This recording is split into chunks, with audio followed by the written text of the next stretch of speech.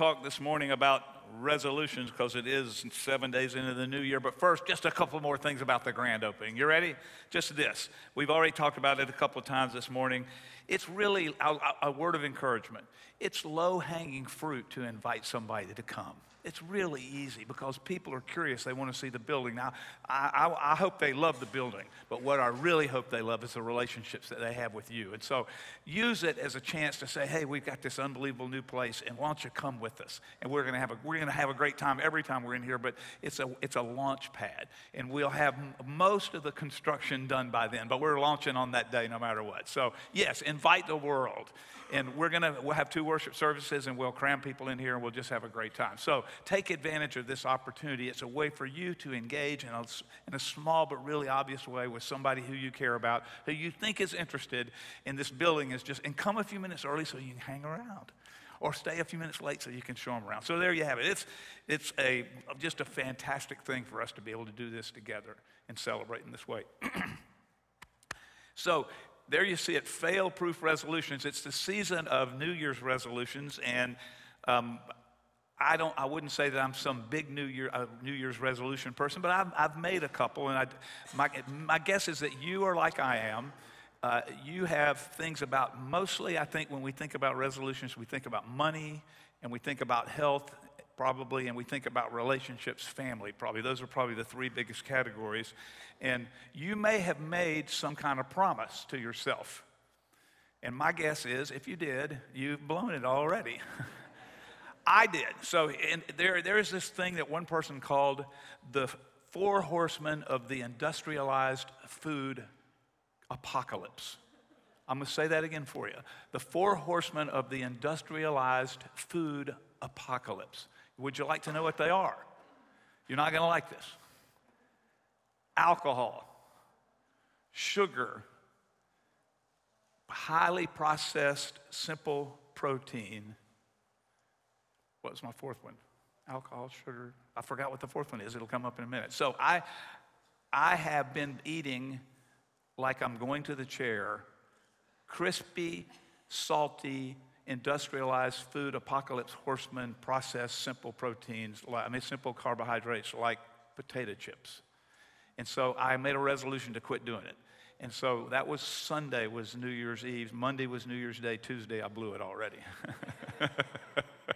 So you and I, this says fail proof. You and I probably are fail certain. I'll speak for myself. I think it's just not possible for me to make a promise and to keep it. And that's okay. It's the human condition. Here's what usually happens for us. And I didn't know this song that we just sang as news, and so I wrote some of the words down. This is what I want you to do this morning. I want you to feel something about how you're going to depend on the fail-proof resolution that God has made to you and to me. And we just sang about it. I want you with me. I want us to want this together, to be connected to the God who will never fail. And his resolution is everlasting and has never failed and will never fail, though ours do. Change happens for most of us. It's incremental. For instance, with the new year, it's 7 days in. My guess is that most of my habits didn't change very much. It's just another day in the year. And so change is incremental. There are inflection points in our lives, dramatic things that happen, things that are very difficult, things that are great. Loss of life, new job, loss of a job, a new relationship, the ending of a relationship, all that kind of stuff really has dramatic impact. But most of our lives and most of the change in our lives is incremental. And when we make promises to change something on New Year's and then we see it crumble within a month, the gym memberships, the Y where I work out is packed. But by February, there ain't going to be nobody in there. You can shoot a cannon down the middle of the room, won't hit anybody. And so that's okay. That's the way we are. And people mean well and they want it. And we just sang that in the song that Matt just taught us. I know who I am and I can't stay where I'm at. Did you catch that line? And then a theological impulse in the song. You're not done with me yet, God. So God will make changes, and God's resolution to us is fail-proof, and that is just simply the case. And underneath this inclination we have that's cultural to make resolutions, Listen to the question that's lurking. And I think it's really important to learn how to ask good questions when we want to be people who are following Jesus. Asking good questions and the better questions helps us to get more and more clear about who we are and who God is. So here's a really great question, I think, that's underneath this whole thing that happens with us about New Year's resolution. The question is this: what kind of person am I becoming? Let it sink in. What kind of person am I becoming? And I think you wouldn't be in this room right now. I wouldn't be here if I didn't want to become a person who was different. But let's continue to think about it a little bit more theologically. What kind of person am I becoming? And biblically speaking, here's what the person I'm becoming God wants to make us. The fail-proof resolution of God is to do this. Am I becoming more or less like Jesus? And that's a powerful question, but that is what God is up to. God's resolution is to take up residence in us, never failing in loving us. And God will make us into the men and women that he created us to be. And it turns out that we look more and more like Jesus in the way Jesus is and treats people and what he does when we follow him. And that's what God's promise is to do. And it doesn't matter if you and I stumble, because God never stumbles. So what we're in here celebrating this morning, and what we celebrate every time we gather, is we're celebrating the fact that God's love for us and God's transformational power inside us, his presence in us, in the Holy Spirit, all of that makes us different people, new people. What kind of a person am I becoming? I'm becoming more and more the person that God made me to be. And so that's why we're here, and that's what we're celebrating. There's always a problem. And if God is fail-proof, we are fail-certain. And that's a New Year's resolution language, a way of saying what is the case with human beings. What is our human condition? So when we ask the question with honesty, what kind of a person am I becoming? Am I becoming more or less like Jesus? Immediately what comes to me, what I experience about myself is I constantly fail. I'm over and over again getting it wrong. I'm over and over again choosing what I want. I'm over and over again, sometimes benignly, sometimes not so benignly, really resisting God and keeping God out. And theologically, we have a simple three-letter word for that. We call it sin, S-I-N. And what sin gets a bad rap in the sense that we misunderstand it. We think that God is somehow waiting to see us do something wrong so he can nuke us. And that's not the point. The point is that take the powerful image in chapters 1, 2, and 3 of the Bible, Genesis 1, 2, and 3. What happens is God creates us and puts us in a garden. And he says, I made you in my image, and you're going to be my partner in everything. And I'm going to put you in charge of it, like he's done with us, with this family, with this building, and this new campus, and all of that. We're God's partners. But there's a tree of life, and there's a tree of the knowledge of good and evil in that garden. And the tree of life means life. We live forever. Nothing is wrong. Everything's fantastic. And we're partnering with God, and we're making things, and we're serving, and we're loving. And yet, the tree of the knowledge of good and evil, we're tempted to pick the fruit off of it and eat it. And what that means is, it means we decided that we could decide what's good and not good. And we don't need God's help to do it. We put ourselves at command central about what's good and what's not good, how we should live, how not. And inevitably, every time a human being does that, sooner or later, there's relational vandalism. Somebody gets hurt. In the story in the Bible, page 4, Cain murders his brother Abel. And it never gets any better until Jesus. And that's the problem. That's why we who are fail-certain need a God who is fail-proof. And that's what I want you to soak up today. I want you to want this for me. I want it for you. I want you to want me to, with everything I have, to ask the question, what kind of a person am I becoming? Am I becoming more and more like Jesus, more or less? That's who I want to be. And I want that for you. And I want us to want that for each other. And let that be a way that helps us in our relationships. Just a couple of passages to help us all remember that God promised to take up residence in us. He promises to love us. He is fail-proof. He will never quit loving us. And this is just almost like a random 2 or 3 passages, but let's go to the first one. This comes from the book of Lamentations. It's a book in the Old Testament. Lamentation chapter 3, verses 22 and 23. Look at it. Just let yourself sense how much God loves you and how much you cannot do anything. Nothing. Even the things that you don't want anyone to know, the shadow of who we are. Because we have shadows in our lives. The shadow of who you are, even the shadow is known to God, and you're loved by God, period. Because of the Lord's great love, and there in the Hebrew text, chesed, this word that's hard to translate into one English word, everlasting love, never-ending love, covenant love, because of the Lord's great chesed, we are not consumed. You may feel like your failures are consuming you, but they're not. And it's not because of you. This is not self-help. This is God, fail-proof, loving us because of God's great love, for his compassions never fail. God never quits on us. In one day, I ate crispy croutons on the top of the salad. His compassions never fail. They are new every morning. And then the writer jumps up into sort of a celebration and says, great is your faithfulness. And that's what we're doing when we're singing. When we sing in this room, and there's a simple, what you're doing, what I'm doing is I'm saying, you're so great. And you know, that's just a natural response to knowing that we're loved in spite of who we are.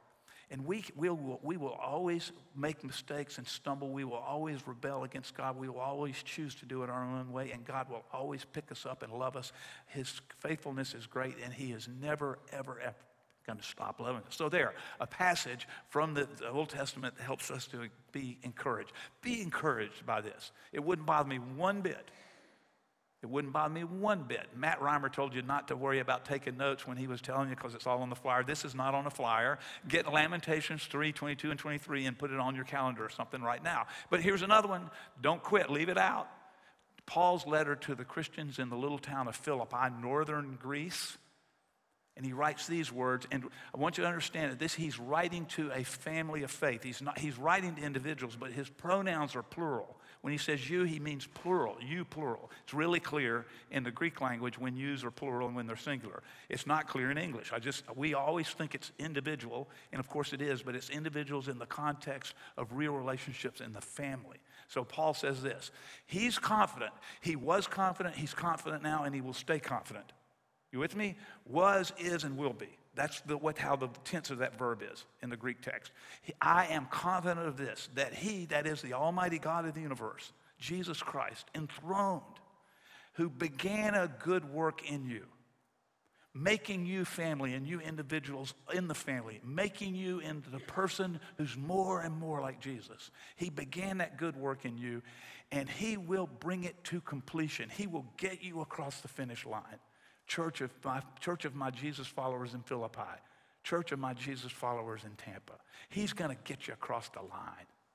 You're not going to get yourself across the line. I'm going to get you across the line. And he's going to keep at it until Jesus returns and puts all things new again. So Paul can say all of that as words of encouragement when it's rough out there. It was rough for Jesus followers in the first century in Philippi. It was rough for Jesus followers in the first centuries in Rome, in Ephesus, and Colossae, and it's rough now. There's lots of stuff that's hard in our lives, but Paul says, I'm confident. So, he's fail-proof. There's one last really cool thing as a word of encouragement. When you ask the question, how do you look more and more like Jesus, Paul anticipates us asking the question, and this is what he says. He says, there's fruit in your life. And he means literally fruit, and these people would all have been around vineyards, grapes, and vines, and stuff like that. He says, there's going to be fruit in your life. In the letter that he wrote to the people in the region called Galatia, we call the letter Galatians chapter 5, verses 22, 23. And Paul says, the fruit of the Spirit, and what he means by that is, it's not self-help. God takes up residence in us. We have a part to play, which is saying, okay, I'm all in. I want to be there. That's what I said about 5 minutes ago. I want you to want this for me. And I want this for you. So just wanting it is getting it where God can use it. So God takes up residence, and he's present in us, and that's a lot of what it means, Holy Spirit means. And here, look what happens. The fruit of God being present in us, transforming us, making us more and more like Jesus. What's the fruit? Love, joy, patience, kindness, goodness, faithfulness, gentleness, self-control, peace. Left one out. Love, joy, peace, patience, kindness, goodness, faithfulness, gentleness, self-control. Let's pick patience out. That might be one. If you were going to make a New Year's resolution, I'm going to be more patient with my spouse. I guarantee you, if that's your resolution, you're going to fail in 15 minutes. You just are. Well, I'll speak for myself. Because, see, it's not about the result of being patient. How in the world would you make yourself more patient? I would have no idea how you would do that. But what I do know is this. If I start to let the Lord take residence in me and start to talk to God about Kathy and start to talk to God about me wanting to be different, all of a sudden I went, wait a minute, look what happened. I was just patient. So I don't think he's saying go work really hard and grind on these, because it's yes, cooperating with God, but it's the fruit that happens when we stay connected to him. Our job is not to try to be patient. Our job is to stay connected to Jesus. You stay connected to him, and then he'll make this happen. He's a branch in a vineyard doesn't make grapes. The branch just hangs out, and the grapes get pushed out by the plant. The plant makes the grapes. So that's what he's saying here. And so be encouraged. Be encouraged that in Lamentations 3, we're told that God's love is never ending, everlasting, and God will never quit on us, and therefore we can be grateful, and we say, thank you, you're awesome. And then Paul promises that the thing that God has started in us, and again, it's a family. He starts us as a family and individuals in it. It's both. And we in the West, we have trouble with that. We mostly go immediately and individualize. I do. So, but let us embrace. When we say real relationship, friend, it's countercultural. Because when we say real relationships with each other, we mean it. The Bible means it. The New Testament means it. It's about a family. God is making a big new family. So when Paul is saying, I'm confident that this family and you individually as members of it, he's going to get us across the finish line. And it's not self-help. It's the mighty God of the universe getting done what he wants to get done. And we get to participate in it. That's really that's cool right there. And then the fruit of the Spirit is just one illustration out of the Bible, out of the New Testament, about the kinds of changes that happen in people's lives when we take up residence, when God takes up residence in us. So I want you to want this. Here's a word of encouragement. What kind of a person do I want to be? And I think that God loves it when you address yourself to God and say, God, I want you. It's not about performance.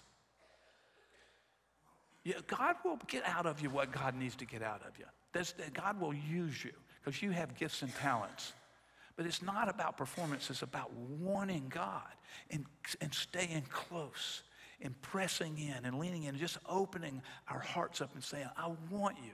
And every time I say that, I said it to some guys on Thursday morning, and they all smiled because it just sort of takes the pressure off, doesn't it?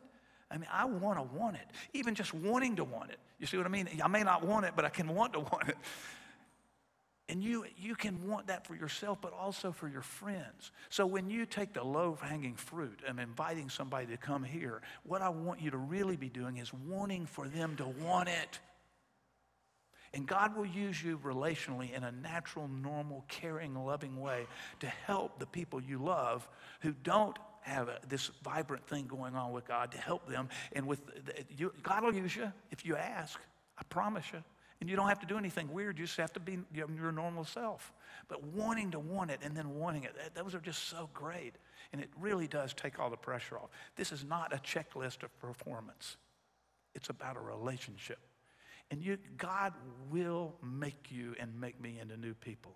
He's not done with me yet, is the line that came in the song in one of the choruses that Matt just taught us. So, I'm going over some old territory now. I want to repeat. These are really concrete things that you and I can do.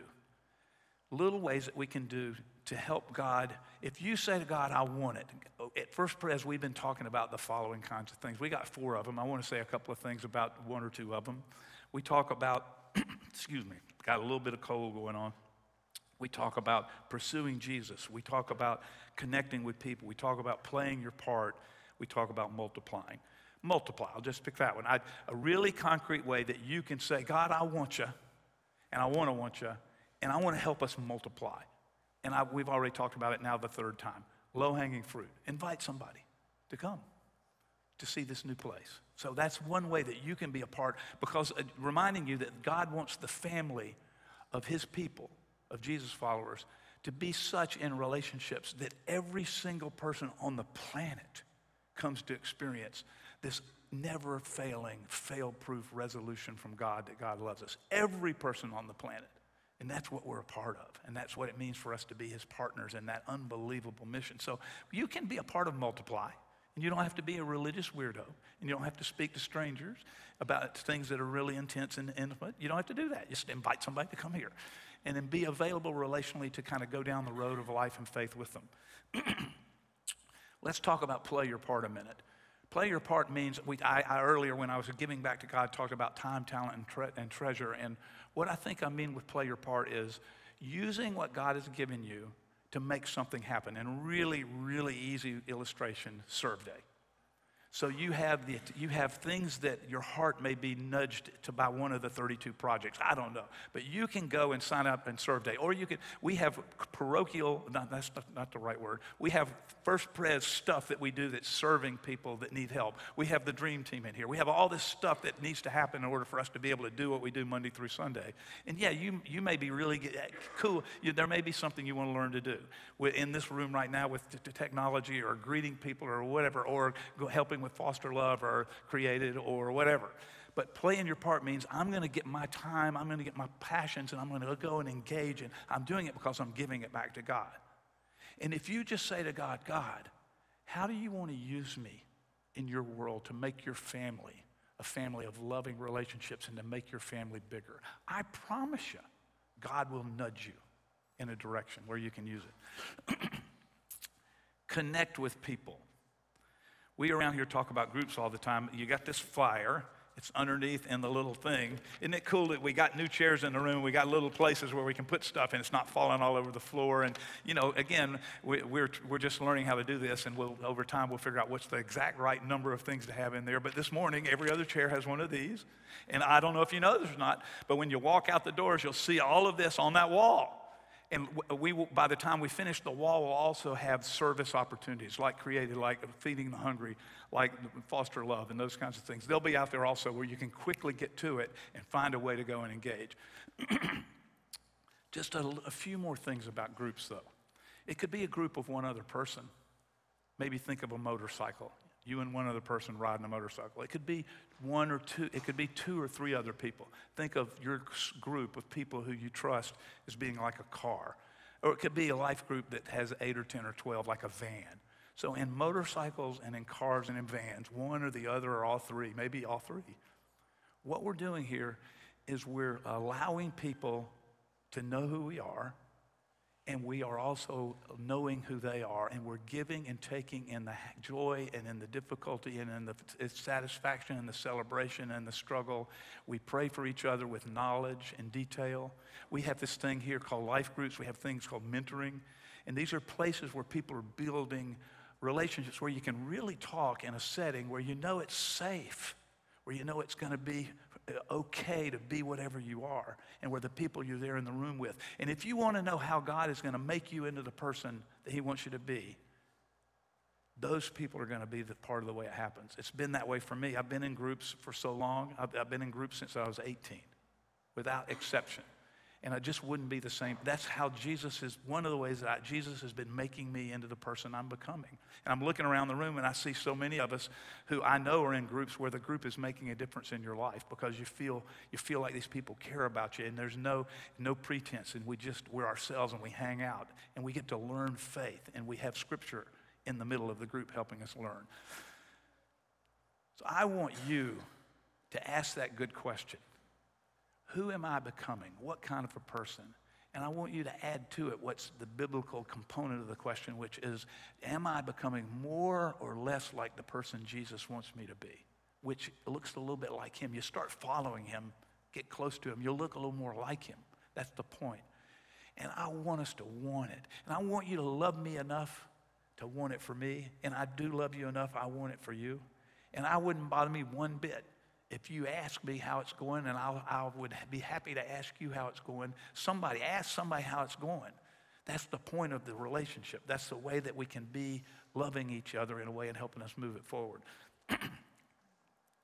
One of the things that we get to do when we're in this room is celebrate God's fail-proof resolution to love us, which is this meal. There it is. Do you see the power of the symbolism here? When you, the presence, it's a symbol as well as a real thing. When you come up and take the bread and the grape juice, you're going to be participating in the presence of Jesus in your life. Before we do this, and I remind you of the meaning of what's going on here and how we're going to do that, some flow chart rules, okay? Because we're new in this room, we're experimenting. And McLean's going to correct me if I do this wrong right now, okay? So here's what's going to happen. For those of you in the middle, this middle section, there are going to be 4 people as you're accustomed, 2 on this side, 2 on this side. Those of you in the middle, this half is going to come up here, and you listen to me over here, you're going to go all the way around and come back. But otherwise, there's going to be a traffic jam right there, okay? And the ushers are going to tell you when to go. The middle group here, you're going to come up, take this, and then you're going to go all the way around over there. You guys are going to get out of the aisles as the ushers tell you, and you're going to come up here and you're going to go back around also, right? So we think that maybe that'll create the least bumpers hitting each other. So we'll see how it works. We good there? So let me remind you, friends, as we have this table before us.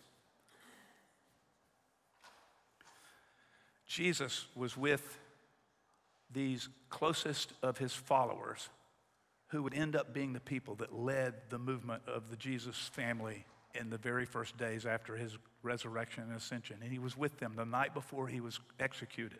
And he took a piece of bread there at the table with them and he broke it. And he said, "This is my body broken for you. When you eat this, I'm coming into your life and you are announcing by remembering what I've done for you, which is to love you, and it's a fail-proof love." He also, at the table there after the meal, took a cup. That cup was filled with wine. This is grape juice. He said, "This cup represents my blood. My blood is being spilled for you so that you will know that I love you and my love is endless and will never fail you, and that I'm making you into a new person. This cup is the cup of the covenant of my blood. It is new life for you." So when we eat and when we drink, we're celebrating and we're responding with a yes that says, "Oh, I want to be the person that you made me to be. Come to me, inside me, make me over again new." That's what's happening in this table. So I'm going to invite the ushers to come forward now, and then they will, when we're ready and set up, then you will be instructed on how to come forward and take the bread and the cup.